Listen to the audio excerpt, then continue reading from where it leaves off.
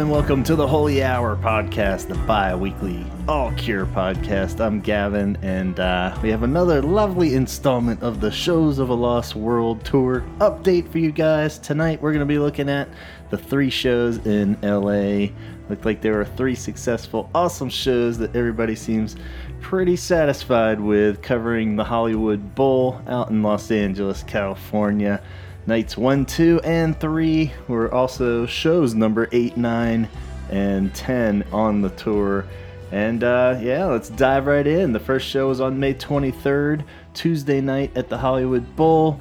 I got to watch a live stream pretty closely on that one through NYX Cured on Instagram, so thank you. It was a very good live stream that night. In fact, I was able to even see Robert's little ponytail in the back was tied with a red ribbon. I don't know how common that has been on this tour, but that's how good the zoom was on this live stream. So everybody was looking good. Did seem like there was some kind of health scare, maybe slightly small S scare going around. I believe in a comment somewhere in between the songs, Robert had mentioned that if one of them gets a stomach bug, everybody gets it. And so maybe a bad taco or something in California on their way up to LA. But no real evidence of it, and it didn't really prove to be any lasting threat as they journeyed on through and up to San Francisco. But something to maybe consider on a few little weird parts of these shows as they covered LA.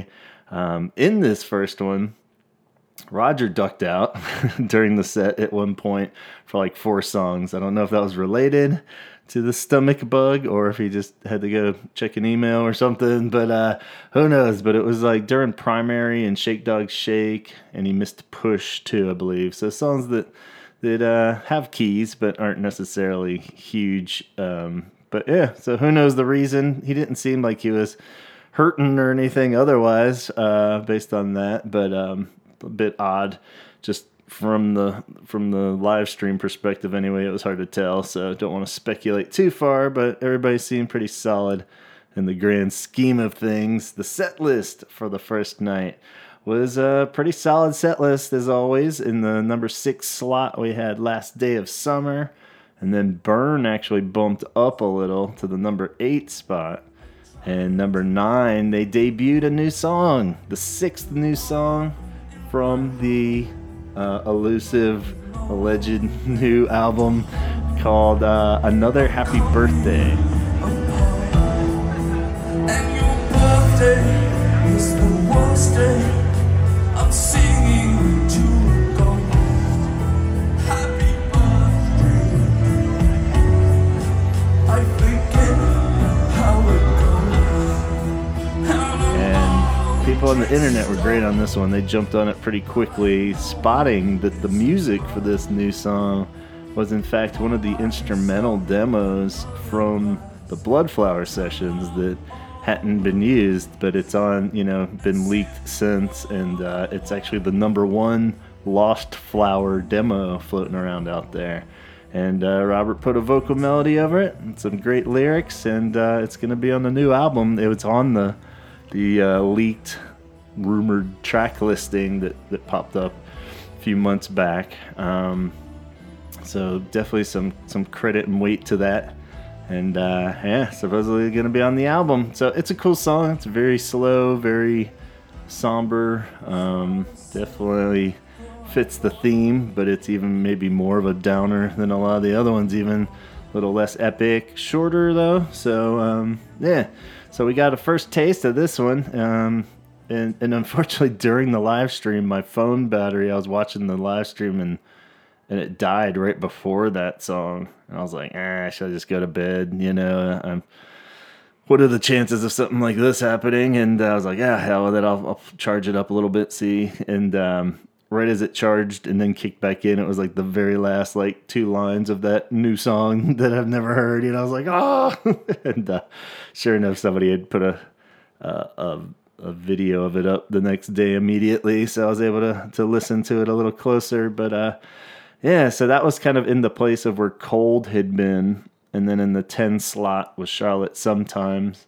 But around this show is when we're officially going to just scratch the 6, 10, and 12 idea, because this is just kind of falls apart quick. I believe something like that happened in Europe too, when we thought we had the whole formula and the template kind of mapped out for the whole Cure tour, and then they just go and shuffle everything a little bit so much so it doesn't really make much sense. So maybe we'll go back to the way we did it in Europe and just say what were the highlight ones that aren't guarantees and had been rotated in and out. But still somewhat sticking it to it on this one. Show it sometimes at number 10, which we hadn't heard every night. Around that time is when Roger ducked out for Push. Robert walked over while playing the intro and guitar and did a little finger slide on the piano part to get the little bling on Push, so that was kind of cool. And like I said, we got Primary and Shake Dog Shake in there without Roger, but he came back just in time for From the Edge of the Deep Green Sea, which, I think he probably would have technically been safe to let Perry cover that one with the piano part of From the Edge of the Deep Green Sea, because we all know that one's definitely the one that challenges Roger the most. Wink, wink. But no, he came back and he seemed in good spirits. So who knows if he was just had to duck out for a second for some other reason. But came back in. Encore 1 was I Could Never Say Goodbye, followed by It Could Never Be the Same as It Has Been. And then they got 1,000 Hours, At Night in Forest. So. And the Encore 2 was the original Notorious 9 pop encore. So they got all those in there and 1,000 Hours. So pretty solid set list. Great opening night in LA. Sounded pretty good. The band was on point. Despite any rough tummies or anything going around, rumbling tummies or anything. They sounded great from what I heard, and everyone that scoped it out didn't see any complaints there. So let's go on to night 2 then. Show number 9, May 24th, Wednesday night, Hollywood Bowl.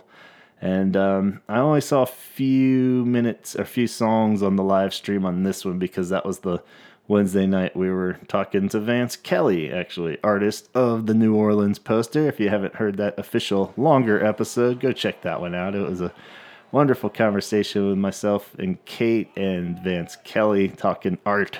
So go check that out. But I did have a poke in again on a little bit of that. Robert was rocking a nice rainbow pride heart shirt. Good place maybe to say a big shout out to our man Chris Carty on a Facebook page. I believe it's in the Shows of a Lost World Facebook group.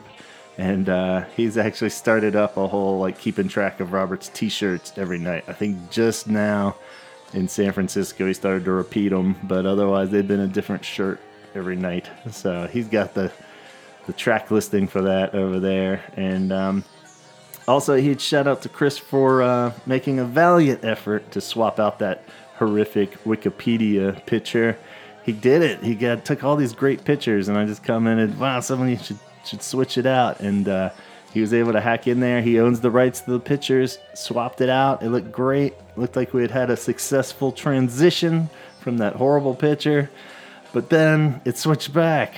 So he said that the reason was somebody told him, I don't know who sent the message back, but the picture wasn't high quality enough, or maybe it was kind of leaning more towards, since it was a farther away shot, it wasn't zoomed in close enough.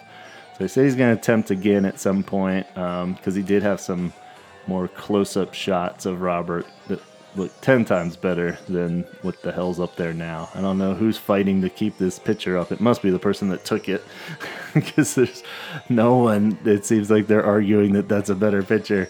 So we'll keep at it. I'll still keep this complaint rolling, but for a few moments there, it felt like a joyous victory. So credit to you, Chris. Awesome pictures anyway. You should try to track him down and see those pictures, because he took some really great pictures at must have been somewhere around here. First LA show, maybe. Might have even been the second San Diego one. But anyway, just wanted to shout out Chris Carty on Facebook there. Great photos, and thank you for your efforts. Set list for night 2 was pretty straightforward. No huge surprises. Love Song and Nothing Is Forever was bumped up a little earlier than normal, so now they're in the 3 and 4 slot, which I guess they're kind of always there. So bumped up maybe by 1. With If Only Tonight We Could Sleep played 5th. So that was cool to see that back in there and rotated in. The Fragile Thing, Cold Burn Trio was back in the list, which is always nice. And number 9, again, is another Happy Birthday. So for second night in a row, we get this one in the 9 spot. So this is totally throwing off my 6, 10, 12 theory. So we'll officially lay that to rest here. A night like this is just bumped way down when it had been really early in the sets. So in the number 10 slot, and we got Play for Today at 12. So songs that have been fairly common but just kind of shuffled around, and they get the early A Forest again. Apparently in this version, on this night of A Forest, Simon did throw in a little Iron Maiden nod on a riff near the outro of A Forest, of Death of the Celts. I'm not too familiar with my Iron Maiden, so I'll just take their word for it. But yeah, so check that out. I'm sure there's a clip somewhere on YouTube. You get to hear him riffing a little bit at the end of A Forest. And I went into Encore 1, which was fairly similar. I Can Never Say Goodbye. It Can Never Be the Same. And then they did the Plain Song, At Night Disintegration trio there for that one. And, of course, the original Notorious 9 again at the end, including 6 different ways. So pretty cool. No Shake Dog Shake or 1,000 Hours on the second Hollywood night. So if you're gonna have to lose some to gain some, as they say. And I made a note at the time that I feel like we hadn't heard back from Fascination Street in a long time. It was like maybe opening night in New Orleans, the last time they played Fascination Street. And what about Trust and Three Imaginary Boys? They made their debut, but hadn't come back yet. Time. I guess that's the beauty of doing 3 nights in LA. But before we totally dive into night 3, let's recap night 2 and 3 with a wonderful contribution from a listener. We got a little snippet segment sent in from our buddy Chip Ross. So thank you so much, Chip Ross. He was at nights 2 and 3 and wanted to give us a first-hand account. So send it on over to Chip. Hey Gavin, it's Chip here. I'm going to leave you my review on 2 nights with The Cure at the Hollywood Bowl. I went to night 2 and night 3 and almost went to night 1, but the finances weren't quite there. But on night 1, I did stop by Andy's pre-show meetup. He was on your podcast a few weeks ago, and he set up all these meetups that I hope other fans went to. That was really nice to meet some folks there. Anyway, I went night 2 and 3, and the set list on each night was different enough for me to feel really happy to have seen 2 shows. I got to see 3 songs that I've always wanted to see live: If Only Tonight We Can Sleep, Want, and Burn. The one song I didn't get to see was 1,000 Hours, which they only played on night 1. I was really worried they were going to pull out an exclusive or kind of crazy rare song like This Twilight Garden and play that the night I didn't go, but they didn't. I would just die if they played that song and I wasn't there to hear it. But maybe they will somewhere else in the tour. But about the show, Robert was in great spirits, and he seemed to almost kind of play with the audience, especially those at home who track set list. He made a joke saying something like, "You think you know what's going to happen next, but you don't." And he switched up the song. So I think he's playing off of all of us uber Cure fans that way. Other things, what was interesting is the crowd was very young, actually all ages, but I saw a lot of young people having fun. And I looked at the crowd purposely a few times just to kind of see, and I just saw such happiness and joy in faces, including my own, obviously, but just to see it from that view was amazing, and it made the nights really special. I will say the new songs, as soon as he said this is a new song, people took that as permission to sit down. Take that as you will. There was quite a few moments, especially on night 3, where people were sitting down throughout the show, especially during some of the more mellow songs, and like I said, the new ones. But then people popped up. I gotta say, Lullaby probably got the biggest reaction from the crowd. Dancing, and of course the end of the show with the big pop hits had a lot too.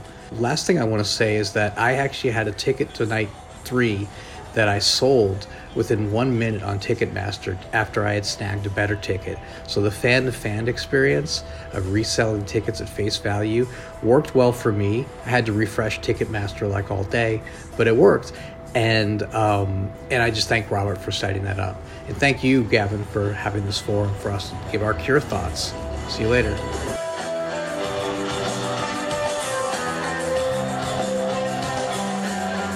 Awesome. Thank you so much, Chip. Thank you for listening and contributing. I really appreciate it and giving us this firsthand account. Sounds like 2 amazing nights for sure. And always cool to hear the details there and that everybody was having a blast. And glad that the ticket thing worked out good too. So yeah, people seem to be having some luck with the upgrades if you're willing to take the gamble and find something better.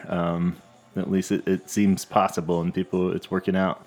So that leads us to night 3, which happened to fall on May 25th, Thursday night, the 10th show of the tour at the Hollywood Bowl. And just, what do you know? Look who's here. Hello, Scott. You were there, weren't you? I was. What's up, nerd? Hey, man. I was there. My wife and I made the long journey, the 2-hour journey down to the Hollywood Bowl. And is it 2 hours from you? Yeah, it's Really? about 2 hours. Yeah. We was celebrating. It was our 26th wedding anniversary on Wednesday, the night before the show. So we wanted to make a weekend of it, and we took Thursday off. Went down there Thursday, stayed the night in Burbank, this cool little hotel down this about 20 minutes from the place. Cool. And had to make sure we had time to get to Andy's thing and get to the show and everywhere in between. So yeah, it was a great weekend. We started off though. I took her to this place called the Last Bookstore, which is in it's like 3 blocks over from Skid Row in Los Angeles. Okay. But it looks really cool on the inside. So we go inside and it's like, oh, it's just a bookstore. There's like a room with some cool art, and otherwise it's just a big old bookstore. I'm like, a little disappointed. Hopefully the Cure is better. So. It's always good to try out those new spots, though, right? So yeah, that's good. It is. You got to give it a shot, right? They had records there, so that was kind of cool. They had some comics there, which is always, being a nerd, it's always fun to hit the old comic shop. Did you buy anything, or just not a damn thing? I was saving up all my money for the Cure that night. Yeah, exactly. Cool. So you hit up the bookstore. Did you have a fancy dinner? We actually had dinner at the Hard Rock Cafe in Hollywood, at Hollywood and Highland. Okay. Right across the street from Jimmy Kimmel's studio where he does his show. Okay. And the Ghirardelli store and it's a really cool little place that the area itself is really kind of awesome because it's like the Mecca. You've got the stars on the sidewalk right outside the location. That's where they film the Oscars. So you've got that theaters right there, and it's just kind of a cool vibe. And to me, I've lived in California my entire life, but going to Hollywood is just something we never did because honestly, it is a shit area. It is awful. And but that little zone right there over the last 20 years or so, they've really built it up, and it's a cool spot in the middle of gross. Cool. Yeah, I mean, I've kind of visited like just the main strip there, but it's always like when you don't really know what you're in, I'm like, oh cool, but I could see it going that way where we've wandered it a few times. Go like one block over and you're just like, this doesn't seem as glamorous now. Turn around and walk right back where you are. It's safer. There used to be a Virgin Megastore there that I could spend hours at the Virgin Megastore. And it's I think Julie had it written in our vows when we got married all those years ago. Thou shalt not make me walk through a music store for 3 hours at a time anymore. So I try not to do that to her. It's gotta pick and choose your moments. Not on anniversary night for sure. The cool thing though about the Cure, a little bit of history with us and the Cure. Whenever I met her, I met her. I was 16 and she was 14, and we didn't. I turned 17, and I somewhere in between there. I'm like, I really like this cute girl. I really want to ask her out, but I had no game at all. So, just a skinny nerd that just, glasses and a mullet and the whole bit. And I was like, I have no game at all. So I handed her a mixtape with my phone number on it. And the mixtape on one side was The Cure, and on the other side was Susie and the Banshees. Awesome. And she said I didn't need to give her the tape. Yeah, I was good to go already. But her music taste verged on Madonna and Tone Loc at the time. Right. So whenever I handed her this, she's like, what the hell is this? Yeah.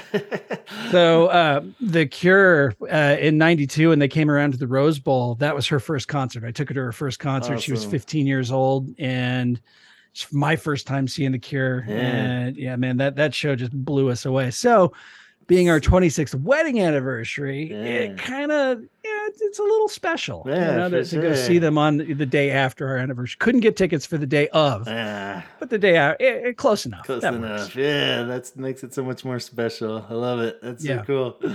Yeah, and I love the idea of like, well, even if the phone number doesn't work out, you got Cure on one side. It's like you still spread the gospel, and it's all exactly. It's a win-win for her either way. Yeah, right? so I guess. Did she think that your phone number was a Cure song forever? Like that was one of the tracks. No, I think it was Pictures of You. Yeah, Pictures of You is the one that really snared her. Yeah. And I was like, really? Not just like Heaven? She's like, oh, it was good, but Pictures of You was really nice. Good. So I'm like, all right. Very cool. Yeah, what a cool way to celebrate this then. That's so cool. And so you made the rounds and kicked off the evening.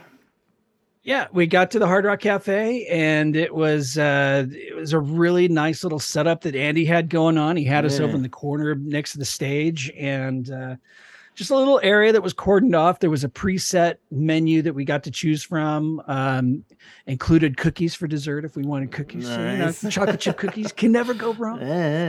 Yeah, Andy had a little table set up at the front, and you just walked up, and he had all those DVDs set up. I wanted to get there on time or early so I could try and get my hands on some of those DVDs. Yeah.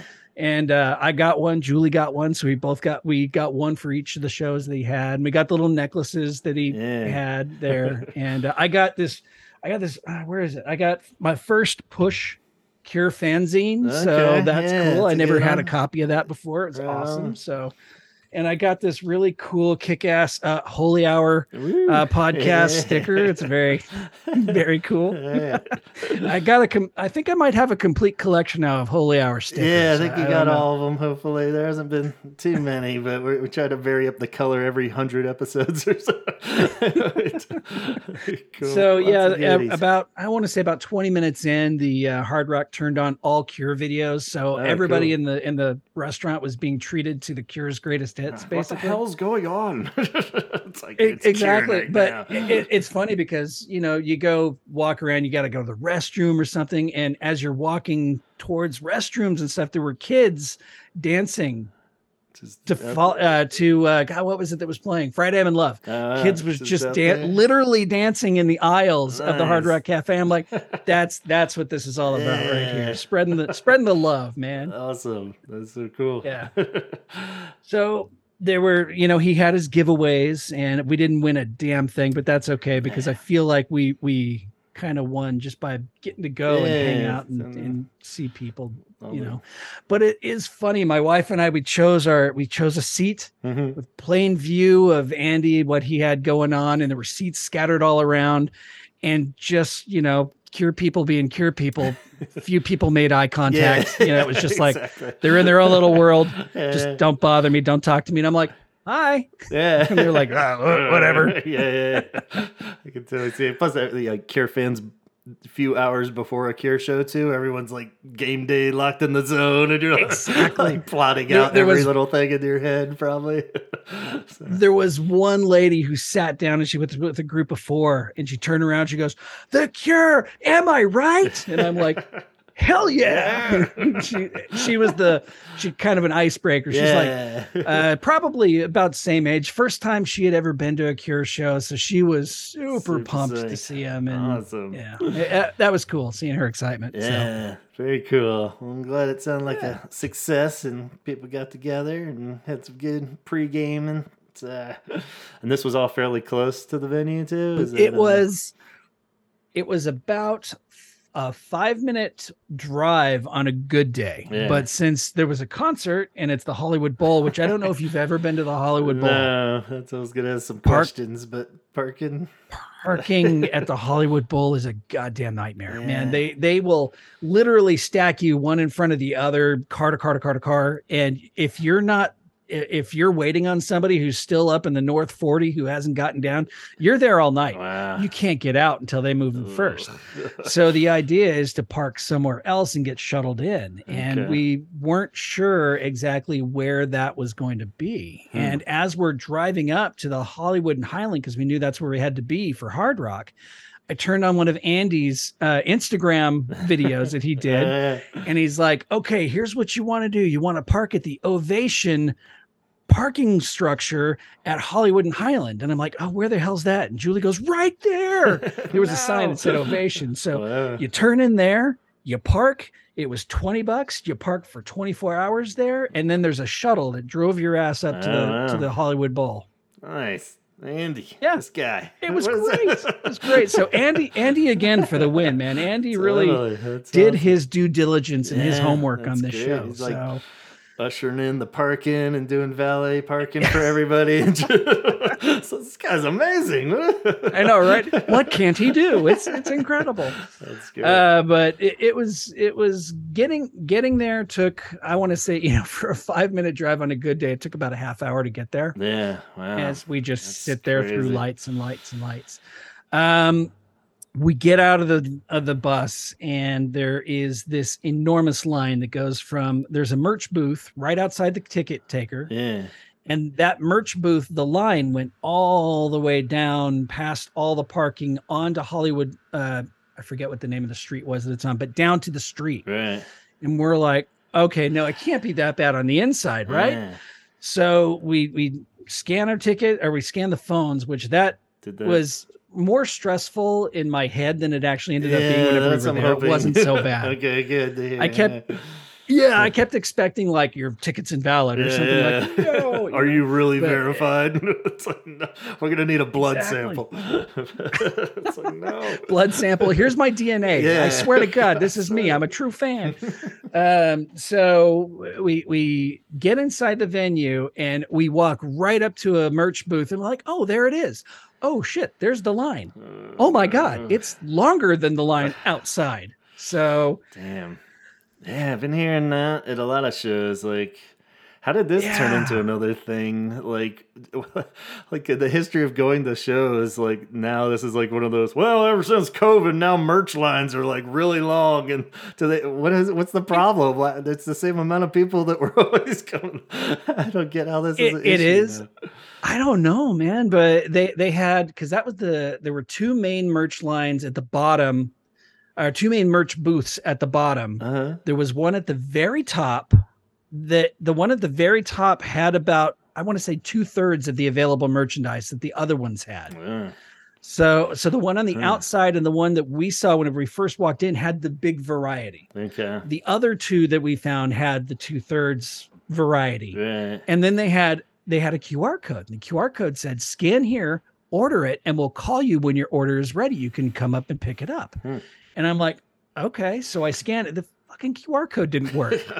It kept just timing out on me. So I'm like, all right. So we just live in this line right now. Yeah. We live here. This is it. Might as well move in. We now live at the Hollywood Bowl. So I stood in line and Julie went to the restroom and she came back and I went to the restroom. Then I came back and she went and looked at the merch and she came back. We tried to ping pong it, that way we weren't just standing there going totally crazy, not talking to anybody, because of course Cure fans don't want to talk to anybody. God forbid. I know, right? But it was kind of cool though. You try to communicate with those around you, and if sometimes they're kind of willing, and it's cool. But we finally get to the end of the merch line. We get our stuff, and then we're like, okay, well, the Twilight Sad's already playing. We've already seen the Twilight Sad a couple times. It's fine. Yeah. We don't need to see the Twilight Sad again. I'd like him to vary it up a little bit, but at the same time, I'm happy for the Twilight Sad that they get such support from such an awesome band, you know? So we get drinks, we get popcorn, we go up to our seats. Our seats are great. They're a little off to the side, but it's the closest we've ever been at the Hollywood Bowl. Okay. And if you've never been to the Hollywood Bowl, it looks in pictures like it's not that big. The place is massive. Is it? Yeah, I was gonna say it looked small. I think because of those little like compartments. I didn't know you have like a little booth or something almost. It was all of the seats like that, or they all have little like a little thing around it. No, that's just like some of the expensive seating, the box seats. Okay. It's for like season ticket holders. Okay. I mean, there's season ticket holders everywhere, but that's like the expensive season ticket holders. They sit in those little booths. Okay. But it just, I mean, because we've seen Depeche Mode there a couple of times. We actually saw Coldplay back there whenever Coldplay was actually a decent band in the first couple of years. Right. You know, we saw them there, and it was all right. Yeah. But this, I was so happy with the seats we got. We didn't have to look at the screens or anything like that. We could see the band in plain sight. It was great. Awesome. And then, you know, we had people walk up to us. The very first people to walk up were like, "The Cure." And she was wasted. Next thing I know, she's vomiting on the floor. No. So she was escorted out. And it's was this before they even started, or was it like? It was. I want to say it was during song like 4. Wow. Yeah, I think she made it to Love Song, and that was it. And then she was, oh man. Hope she's doing multiple shows. That was her drunk night. Right? Yeah. And they never came back. Her and her friend never came back. So it's like, and Julie's like, could you imagine all this anticipation? And you're there, you're finally going to see The Cure, and the lights go down, the songs start, and it's a night like this, and pictures of you and Love Song, and that's the catalyst that makes you lose your lunch. I'm done. And you leave. Yeah, we gotta go. And then you're stuck in the parking lot for the next 3 hours anyway, bro. I hope to God they were able to get in through one of those trams, because that was awful. Terrible. Sorry if that person's listening out there. I know, feel right? for you. Kind of, but come on.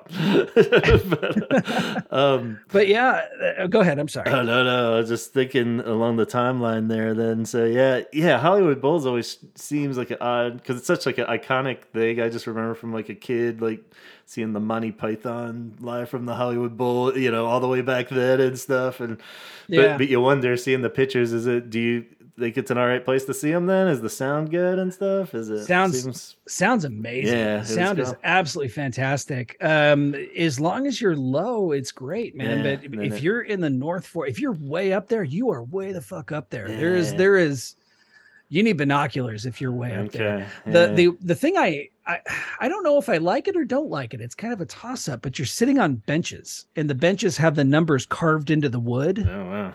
On the seat back. Yeah. So you can rent cushions for $1. Of course. And you bet your ass we did. Yeah. We weren't betting our asses. So we paid a couple of bucks, got some cushions, and we had comfy chairs. There you go. But that being said, then you're packed in like, you got your arms folded, you got people on either side squeezing into you. And so whenever the ladies did leave, it's like, ooh, okay, right, we can breathe a little bit now. It opened up. Awesome. But it's the sound though is really good. You can see why it is that because you're in a canyon. Yeah. So they're at the bottom of the canyon, and the sound just kind of envelops the whole area. Wow. So it's got great acoustics. Cool. Good to hear. Yeah. So as far as when they came out and stuff, the epic rain noises and everything, did it? Oh yeah, the hit the way rain that you noises, had been anticipating. The thunder, the lights were going with it. It just cool.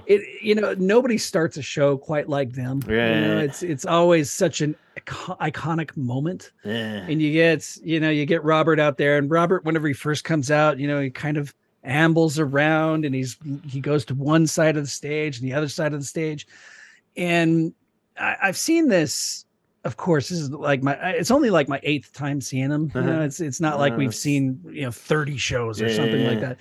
But it seems to me like he just truly he's in a place now where he just truly enjoys the energy coming from the crowd, and it just, the look of appreciation on his face it's so great. I can't think of another word for it. We see bands all the time, and there are very few, sometimes you get them and they're kind of like, yeah, you're here to see us, we're hot shit, we're gonna play it, but they get up there and you really truly feel like you're part of this experience. You're part of this experience, they're part of it, they're sharing this energy with you, and it, not to sound too hippy dippy, and it really does feel it. Just watching the videos of it is crazy, because people will just lock on him, and he just looks so sincerely, like you're saying, just really absorbing it all. And he's not like somebody that seemed overly like he's an actor or anything. He seems like he's always just doing his thing. If anything else, he's a little just despondent, cut off or something. But now in later years, it totally seems like he's doing this on purpose and kind of going out, reaching out to everybody beforehand with the long intro, and because Plain Song always had that a little bit, taking flowers from people and whatever gifts they have. There was one video where somebody gave him a rose and he was singing to them. And I'm like, what the hell? This is amazing. And then at the end of the show, whenever they're saying their goodbyes and the rest of the band is there, he stays on stage, and it's almost like he's making eye contact with everybody in the stadium or the arena or whatever.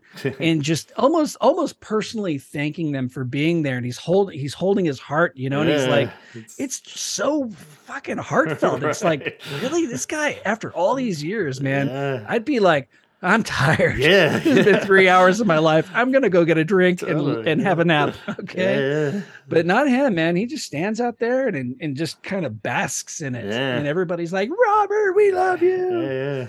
And the rest of you guys are okay too. Right. That's awesome.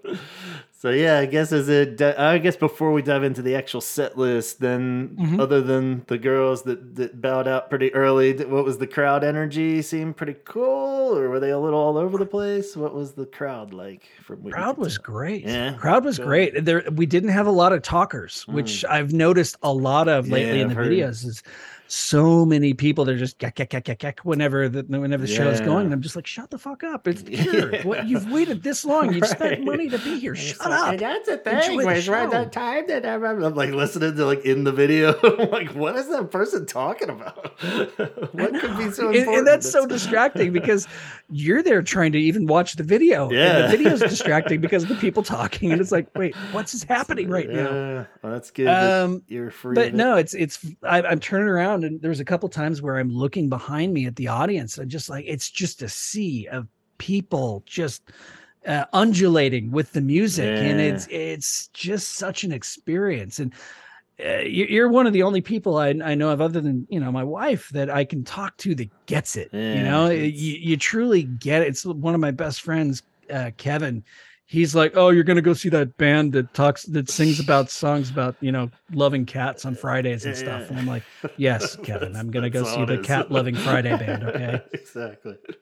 But if they were to actually go and sit down or stand up and watch the show, you'd get it. Right. Yeah. It's pretty amazing. And then the fact that it can be so much of all that, I think these set lists have been really amazing because you get maybe even a bigger dose of that with these new songs sprinkled in, where there are these songs that aren't necessarily poppy ones that are grabbing everybody's attention, but the emotion is so there, and you get where he's coming from all these years, and it's just kind of all coming together in this perfect storm of cureness. So you were truly. I mean, it's they kicked it off with Alone, which they've been doing every night, and I've watched it a couple of times. I've watched all of these songs a couple times on YouTube, and I'm like, oh, that's a really good song. But to actually be there whenever they're performing it, it's really absorbs. Especially Alone. Alone is a great song. So is End Song. And, it's just great music, man. I cannot wait for. It's driving me crazy that I don't know these songs by heart. Yeah, totally. I've been listening to these shitty bootlegs now way more than I thought I would. So it's just like, but I know. But they go from Alone into Pictures of You. It's something else. Let's put it that way. It's just that's there's something about Pictures of You whenever they play it that it just always sounds incredible. Yeah. And the music and his voice were just spot on. And I'm going to say this, and it might stir up some crap. Yeah. And what I'm going to say is I've seen the Cure several times now. They have never put on a bad show. Right. But something happened the run of the first encore where it's just like the energy just plummeted. Really? Okay. Yeah. On encore one? To the point where, in the first 17 songs, he was belting out everything. I mean, he was giving it the gusto. He was really giving it his all, and it was incredible. But then, we get into, and, it was, let's see, Alone, Pictures of You, A Night Like This, Love Song, Nothing Is Forever, It Can Never Be the Same, Trust, which is funny. He plays It Can Never Be the Same. Yeah. And it's, such a downer of a song. And at the end of it, he says, so that was so sad. We're going to play something that's a little more uplifting. So they play Trust. Right. Just plunge you into the deep end there. Exactly. Just, okay. This is uplifting. I guess. Yeah. A Fragile Thing, Three Imaginary Boys, A Strange Day, which is my jam. I love A Strange Day. Anytime they want to play that, I am there. I love that song. Burn, which I swear to God, if there's anybody who still gives Jason Cooper shit about not being Boris Williams, I just want to punch him in the face. Right. It sounds you just madness. You just watch him, and I'm looking at Julia. The one thing I did say, I'm like, are you looking at this? Because they point the camera at him, and you just see him going to town. I'm like, how? How does that dude do it? From Burn into Fascination Street into Push, Forest, Shake Dog Shake, Edge of the Deep Green Sea, and then End Song. Yeah. And I mean, that's the first 17 songs. It's like, okay, quick, go to the bathroom. Yeah.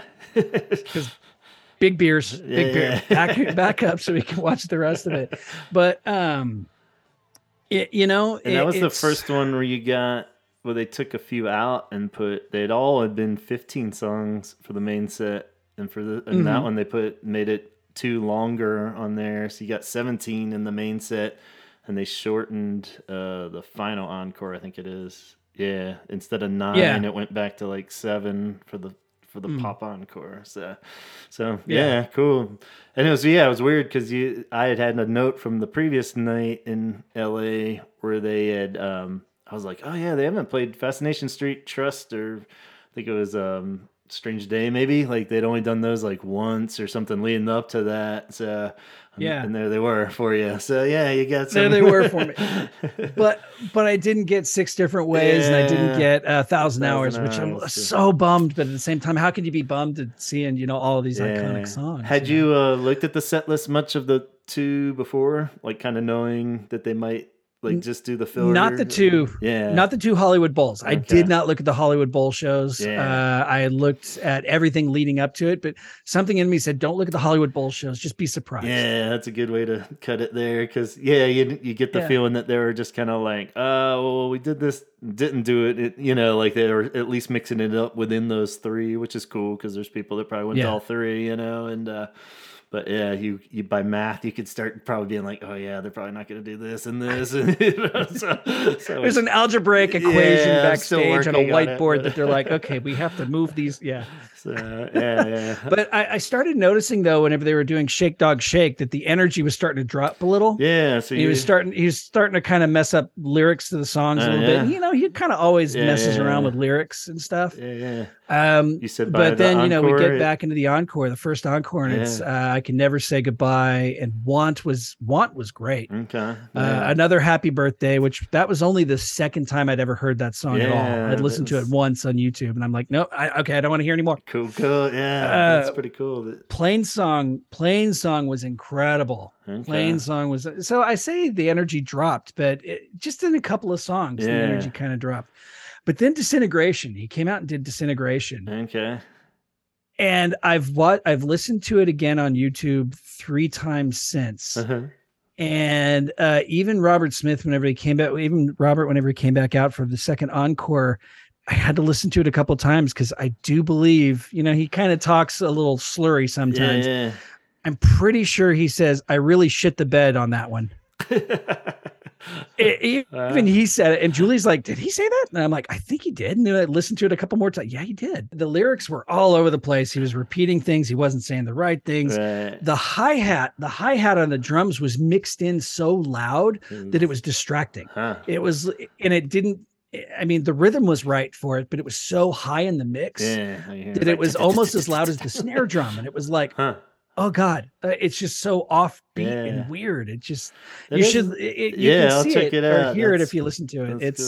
That is a tough one. And it's one that I've kind of touched on even back in the 2016 tour where I felt like the second one I saw him in Atlanta, if he's not like totally 100% into that, one can drag, or he has to kind of bump it down, and he can't do like where he takes it up, the vocals on it, and it starts to kind of just drag, and it just feels kind of painful, which I totally understand. It's a hard as shit song to like belt out and get it all right, but possible song. There's so many lyrics, and he's just bam, bam, bam, bam. But at the same time, it's like when it's off, it's off. Yeah, and it was off. And out of all the songs that they played, that was the one that was just kind of off. But it just felt like though in the first part that it was just kind of he was waning a little bit. And but yeah, Disintegration, that one I was gonna ask you too if you felt that they all, because there was some kind of, I didn't quite if anything was official, but people were more rumor talking about like some kind of stomach bug or something was going on. I noticed on the live stream of the first LA one, like Roger like ducked out for like 4 songs in the middle of the set, like he just like left, like I don't know. Wow. I don't know. It was kind of like during like a run of like Primary and a couple ones that they got Primary. It was like Primary and Shake Dog Shake, I think, like stuff he plays on, but it's not really like a huge keys heavy song, so I don't know if it was related to that or what. But then I think somebody said that he had actually said on the mic that we're all kind of passing around a stomach bug or something and weren't in top form. So I wonder if he was kind of lingering from that, maybe. Who knows? But it would absolutely make sense then that the energy was starting to wane a little bit right there. By hour 2. By that point, that's a pretty good run. Most bands would just wrap it up there anyway. It's like now come out and play all your biggest hits. It's like, oh God. Roger though, he seemed like he was having the time of his life. He was up there banging his head and just going to town on the keyboards. And I've heard a lot of people talking nonsense about Perry. Why is Perry there and whatnot? And I'm looking at Perry. There was one song where for part of the song, he leaned back and he let them do his thing. And then he came up and he added some keyboard parts to it. And that was like the only song that he wasn't actively performing during the whole song. So I'm like, how about back off and let the band do what the band's going to do? I think it's epic to look up there on stage and see the 6 members up there playing their asses off. Yeah, for sure. Yeah, I don't get what the hell they're expecting him to be like doing cartwheels behind the keys or something. It's like, let the dude just play. Honestly, it's like a Plain Song and some of the other songs, like Burn. That was the best I'd ever seen Burn performed. Cool. And Plain Song was there's something about having that extra level of keyboards in it. Yeah. The 2 keyboards playing at the same time that just added so much to it. It sounded so much richer than, just the single keyboard up there on stage. And awesome. I anytime they want to bring Perry, have Perry on stage, fuck go for it, man. Who could ever complain? No. It's awesome. And second encore was Lullaby the Walk, Friday I'm in Love, which was awesome. Cool. You never seen so many people dressed in all black dance around like a bunch of crazy people with Friday I'm in Love. Totally. Yeah, it's always one of those ones when you look at it on paper, you're like, who cares, Friday I'm in Love? But then like when you're in the moment, caught up in it, and you're like, this is the best song ever. It's like, why can't I be used like that for me? Where I'm like, ugh, I could live without it. But then like every time I'm at a show, I'm like, why can't I? It's just like, this is great. Yeah. But, they have this tendency of taking they could probably play Club America and I'd be like, all right, exactly. man. That's like my most disliked song in the Cure's entire repertoire is that. I heard it today for the first time in like 2 years. Yeah, like, little reminder. Turn it off. It's making my ears hurt. I don't think anyone's petitioning for that one to come back to the set. But, probably not. But I tell you what, having Want as a mainstay. Yeah, that's in great. Lives. Oh God, it's so good. There's so many opening songs that they played. Yeah, that's I'm looking at Shake Dog Shake, and I guess Alone is probably going to be the opener for the new album. And it seems like it has Plain to be. Song. Dude, they could do an entire concert in the first section of the concert, just opening songs. Yeah, that's what, like the last. That'd be awesome. One of the last times we had all the guys, and we were talking about how weird it is, like doing like Plain Song in the middle of the encore or something, like because it's such this epic opener. Well, it's like, but they're kind of at that point now where it's like those openers are such like classic great songs. You have to put them somewhere, and you can't open every. It's like you can't just do another encore for the sake of making it an opening song when you come back. And they didn't. They put it second to last in the first encore. I'm like, what a weird spot. Yeah, but it is odd. It worked. Yeah, that's what I was saying. Who cares? By that point, everybody would still rather just hear it and not have it flow as nicely. It was like whatever. I'm like, it's like not coming out and doing pictures of you. It's like, you don't do that. So you weird. Don't do that. First time I saw The Cure at the Rose Bowl in '92, they did not do Plain Song, and it was such a bummer. Yeah. I was so bummed out with that. They did but open the whole at the Wish structure. Was it Open that they opened with then? Yeah, they opened with Open, and I did not see them do Plain Song until I want to say it was the K-Rock Flashback to the Future concert they did with Duran Duran and Echo and the Bunnymen and all that. Yeah, I remember it took a few for me too. Like, cause it was a little bit of a dry spell for a long time where they wouldn't use it as because it was always whatever the next like Want was always the next opener for Swing Tour and stuff like that. So yeah. So I was very happy, and I know it makes me sound like a big jerk whenever I say this. I was very happy they didn't play 39. Yeah, because they have played 39 at every show since that song debuted that I've been to, and I'm like, oh. Please stop. Yeah, it's more the fire. The fire is out, people. Out. Just douse the flames. The fire is because it's kind of a longer one. Even like Hungry Ghost, it's pretty in and out without too much damage done and stuff. But it's like 39 does kind of go for a little longer, and it just keeps like it's more the real estate, like the valuable set list of you could probably put some other stuff in there, put a couple of something else's in there to fill that space. It'd be great. So Friday I'm in Love, Close to Me, In Between Days is incredible as always. Just Like Heaven, and then they wrapped it with Boys Don't Cry. What'd you think of the Power finale? Energy was back. It's like whatever they did between the first and second encores backstage. Okay. Maybe they had a Red Bull. I don't know, but they came out and they were back on point. Maybe it was just the second or the first encore was all the slow jams. Other than Want, it was all pretty mellow. Yeah. But I mean, even then, you still have Plain Song in there. It was gorgeous. Cool. But it's something. I think it is just Disintegration's probably tough to pull off some nights. The song Disintegration is just like it's gonna click, and sometimes it's not gonna. I noticed it kind of fading a little bit with Shake Dog Shake and From the Edge of the Deep Green Sea, but by the time the second encore came back out, they were killing it again. It was incredible. So that's great. And then we couldn't find our way back to the bus. Oh no! Afterwards, so we had to walk back to Hollywood and Highland, which was not a big deal at all. But and then. You had to pay for your parking back at the place, and all the parking kiosks were dead. Oh no! What are you stuffing money into a thing, or what are you? We just had to wait in yet another super long line for one of the two kiosks that were still operational to work. Yeah. And we're all just like, I just want to be back at the show. We don't need to do this. We just leave our car. You can do a third encore. It's fine. It's all that extra time that you're like, oh, the Cure is nice and old now. They'll wrap this up by 11. We'll be home. We can have an extra drink and a nightcap. It's like, no, it's still going to be 3 a.m. by the time we get home.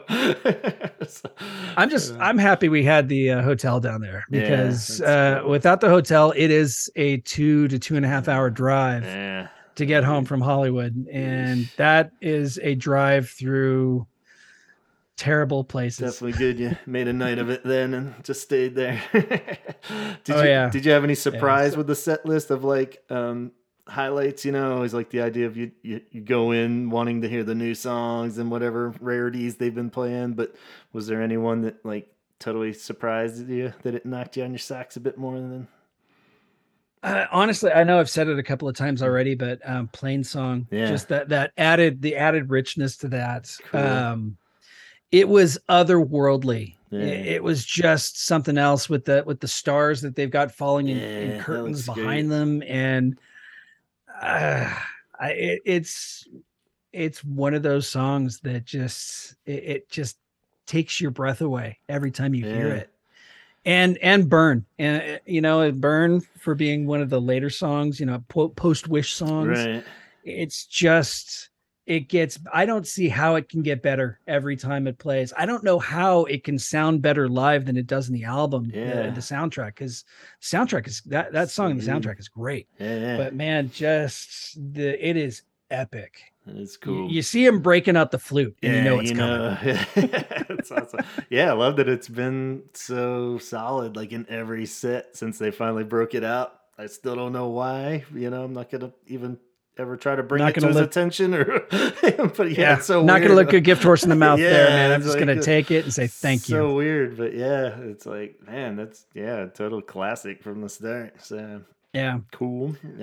But no, those were the two that really. I mean, there's so many of them grabbed me, but those two right there, those two performances were just, that was it for me. That was the highlight. Cool. And Trust is a good rarity. Like I was saying, you got like beautiful. As far as ones that they haven't played much on this tour, not necessarily super rare songs, but still rare enough ones. So that was cool. You got Trust Through Imaginary Boys is always a good classic oldie, and Strange Day, like you're saying, that's always a gift when you get Strange Day in there, so that's cool. Yeah, I don't know what of their new songs I like the most though.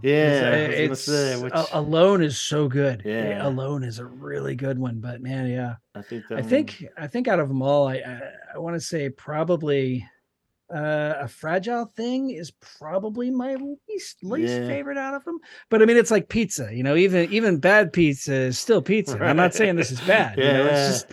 It's in the list of in a list of favorites. It is the least favorite. It's still better than 39, right?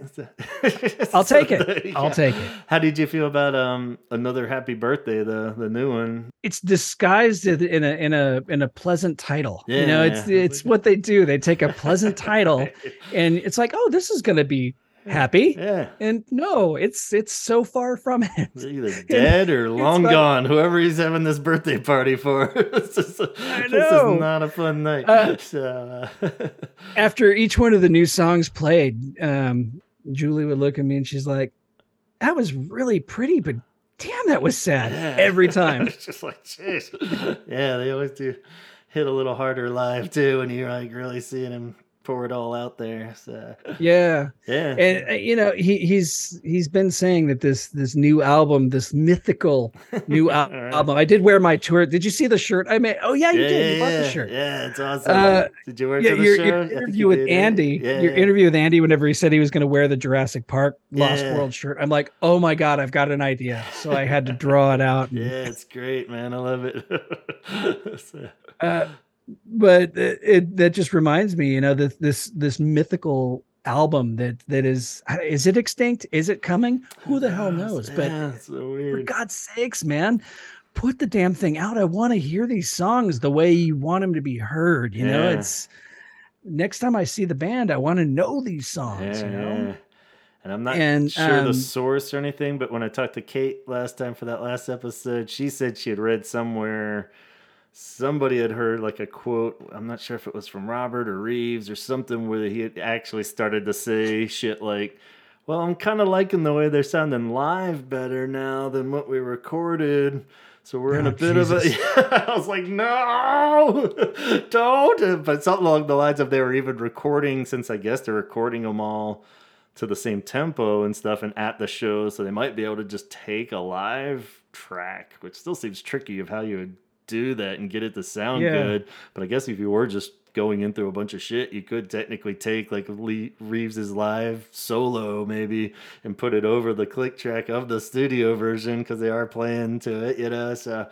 So maybe it wouldn't set it back too far, but at the same time, I was just like, no. I just had this whole vision that it was like in the machine that's pressing it right now and putting the fucking, you know, foil on it or the plastic wrap on it, you know, slapping the stickers. It's on a truck. Somebody's sending it down the road any minute now. But now he's he goes, never mind. We're going to do it live instead. It's going to be a live album. I was like, you know what? At this point, I don't care. Yeah, just go ahead. I want these songs.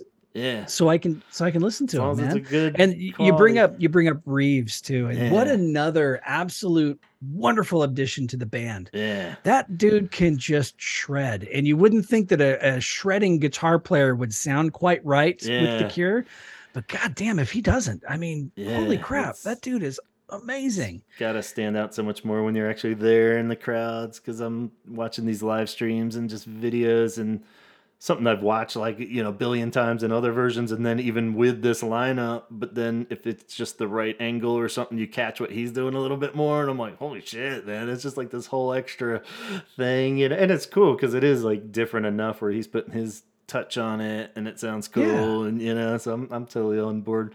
I was just about to say, a night like this has never sounded this good before. It's really so good.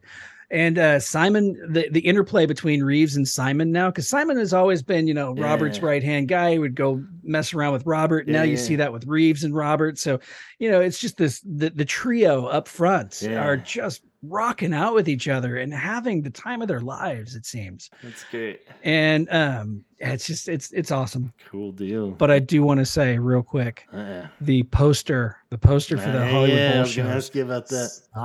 It worked down with it. Yeah, it was like I'm technically fine with them, but it just, for how great the other ones have been, and the fact that we were seeing that one so much because it's 3 nights and with the alternate version that they're all getting, and so it's like 6 versions basically of this poster that I'm like, I don't know, man, what's going on with his head? And I get what they're trying to do, making it, you know, the trees and the girl that's lost in the forest and all that, but it just makes him look like he's got a massive bald spot on his head. Yeah, it's and then our night was green, so it looks like the Hulk is balding. And bald Hulk with a like Stranger Things girl floating up in the middle, and exactly. Yeah, and I didn't like it because it was like so un-LA feeling. I didn't think there was any kind of nod to LA in it. You know, like all the other ones have had little kind of touches of something from the city. You know, and I was just like, I was thinking they could do something Art Deco with the old Hollywood feel to it, utilizing. I mean, the Hollywood Bowl is iconic. The Beatles played there, man. You know, you're going all the way back in time here to this iconic venue in the middle of Hollywood. They could have done something so cool and interesting with it. And Jules is like, as long as they put cats on it, I'm cool with it. Yeah. Nope, no cats. It's like the only one that doesn't have a cat on it. Right? Yeah. So I was thinking I might do my own just for fun. Yeah, you should. That'd be great. But that's the other thing, though. Good on Robert. Everything that he went through to try and make sure that the tickets stayed in the hands of fans. Yeah, I know it hindered some people, and I really do feel terrible for the people that it hindered that weren't able to get the tickets. But everything he did for that, it allowed us to get the tickets. It allowed us not to break the bank on really good seats. Yeah. And then we get there and the shirts are $25. Yeah, that's rad. They were $25 in 92. Yeah. You know? Yeah. The poster was the high dollar item at 30, you know, or I bought the hoodie too, because of course, you know, that was 50, but still, I mean, we just pay, oh God, who did we see? Depeche Mode. Mm-hmm. Fuck, man, Depeche Mode. It cost us $1,500 for the seats. Jeez. And then on top of that, it was $90 for the hoodie or for the long sleeve shirt. It was $50 or $60 for the t-shirt. I'm like, oh my God. Yeah, it's crazy that some people that it would vary that much. I mean, I wonder how much he really had to pull and push on that stuff, you know, but it's like, yeah, it's ridiculous at that much. You can't cost that much. Just also sucks the fun out of it, you know. They're just like, oh yeah, well, I would buy 2 of these things if you know, you end up spending that much anyway if it was like You know, like if it is a reasonable price, you'd probably buy like 2 t-shirts or, you know what I mean? But if it's just like... I did. Yeah, so it's like, but buying just like one really overpriced t-shirt isn't nearly as fun, you know? so very cool. And, anyway, it's good on him cool for keeping the prices down for everybody. I mean, it's times are tough and you're spending your money to go to a show, which is completely and totally a luxury thing to do these days. For sure. And, you gotta love them for doing what they did. Yeah, I'm glad it worked out too, and you ended up with good seats too, and sounded like an awesome night. So, it was. I'm just sad I can't go to any of the other shows. Yeah, it's the inevitable post-show blues, I'm sure. So, it happens. So I was like, it's killing me on the front end of it. If it makes you feel better, it's like at least that'll be the positive of seeing them at the end of the tour. We're like, okay, well the whole thing's kind of done, so I don't have to just be crying as I'm looking at set list after my show. You know? But, yeah, I guess on that note, as we kind of wrap down, did you have many that you hadn't seen before off the top of your head? Probably without comparing set lists, but other than the 6 new songs, I mean, not really. I don't think. I'm looking at just a quick overview. No, not really. I think I'd seen pretty much all of them played before. Yeah. But you know, I'm not going to complain. Trust, maybe. I think Trust is the one that we saw on the Wish tour. They did Trust, but not since. Not since. Yeah, that's cool. Yeah, a lot of those, like I say, aren't super rare, but just cool that they're solid, awesome songs like Three Measure Boys and Strange Day and stuff are cool. So, even the fact that Fascination Street's kind of rare on this tour is weird, but that's cool. That's always a fun one live, you know. So that's the song that sucked me in. So the minute they play Fascination Street, I turn into that 14-year-old boy again, just going, this is my jam. Totally. Yeah. Awesome. Well, very cool, man. And well, thanks for walking us through the whole experience there. We won't keep you too long here, and I feel like I already kept you too long. No. I could go all night, but no problem. Thanks for reliving the evening with me there. I always love to imagine it all step by step, and that was great. So thank you, man. Cool. Of course. All right. Well, we'll say signing off here from now. Take it easy and thanks. Keep it nerdy, my friend. Talk hard. And talk hard. Yeah.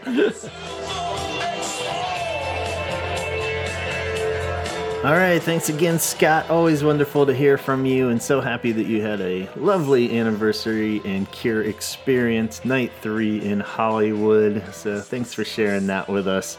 And I think we're gonna pause here, even though we have 2 more California dates on the horizon at San Francisco. But we're hoping to hear back in some form or another.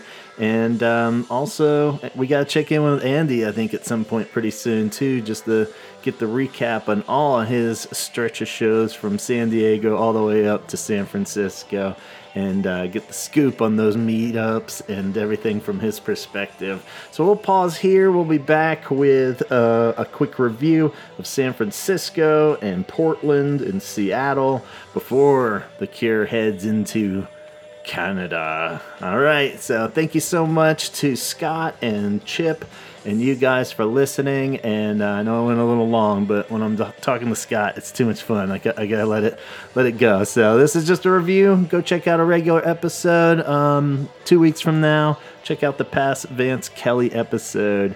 And while we got Scott here, check him out on his podcast, Sarlacc Digest, every Wednesday night at 8 p.m. Pacific time, where they talk Star Wars. All right, guys, take it easy out there. Travel safe if you're heading to one of these shows coming up. Hope everybody else is enjoying themselves, and keep the magic rolling. Talk hard.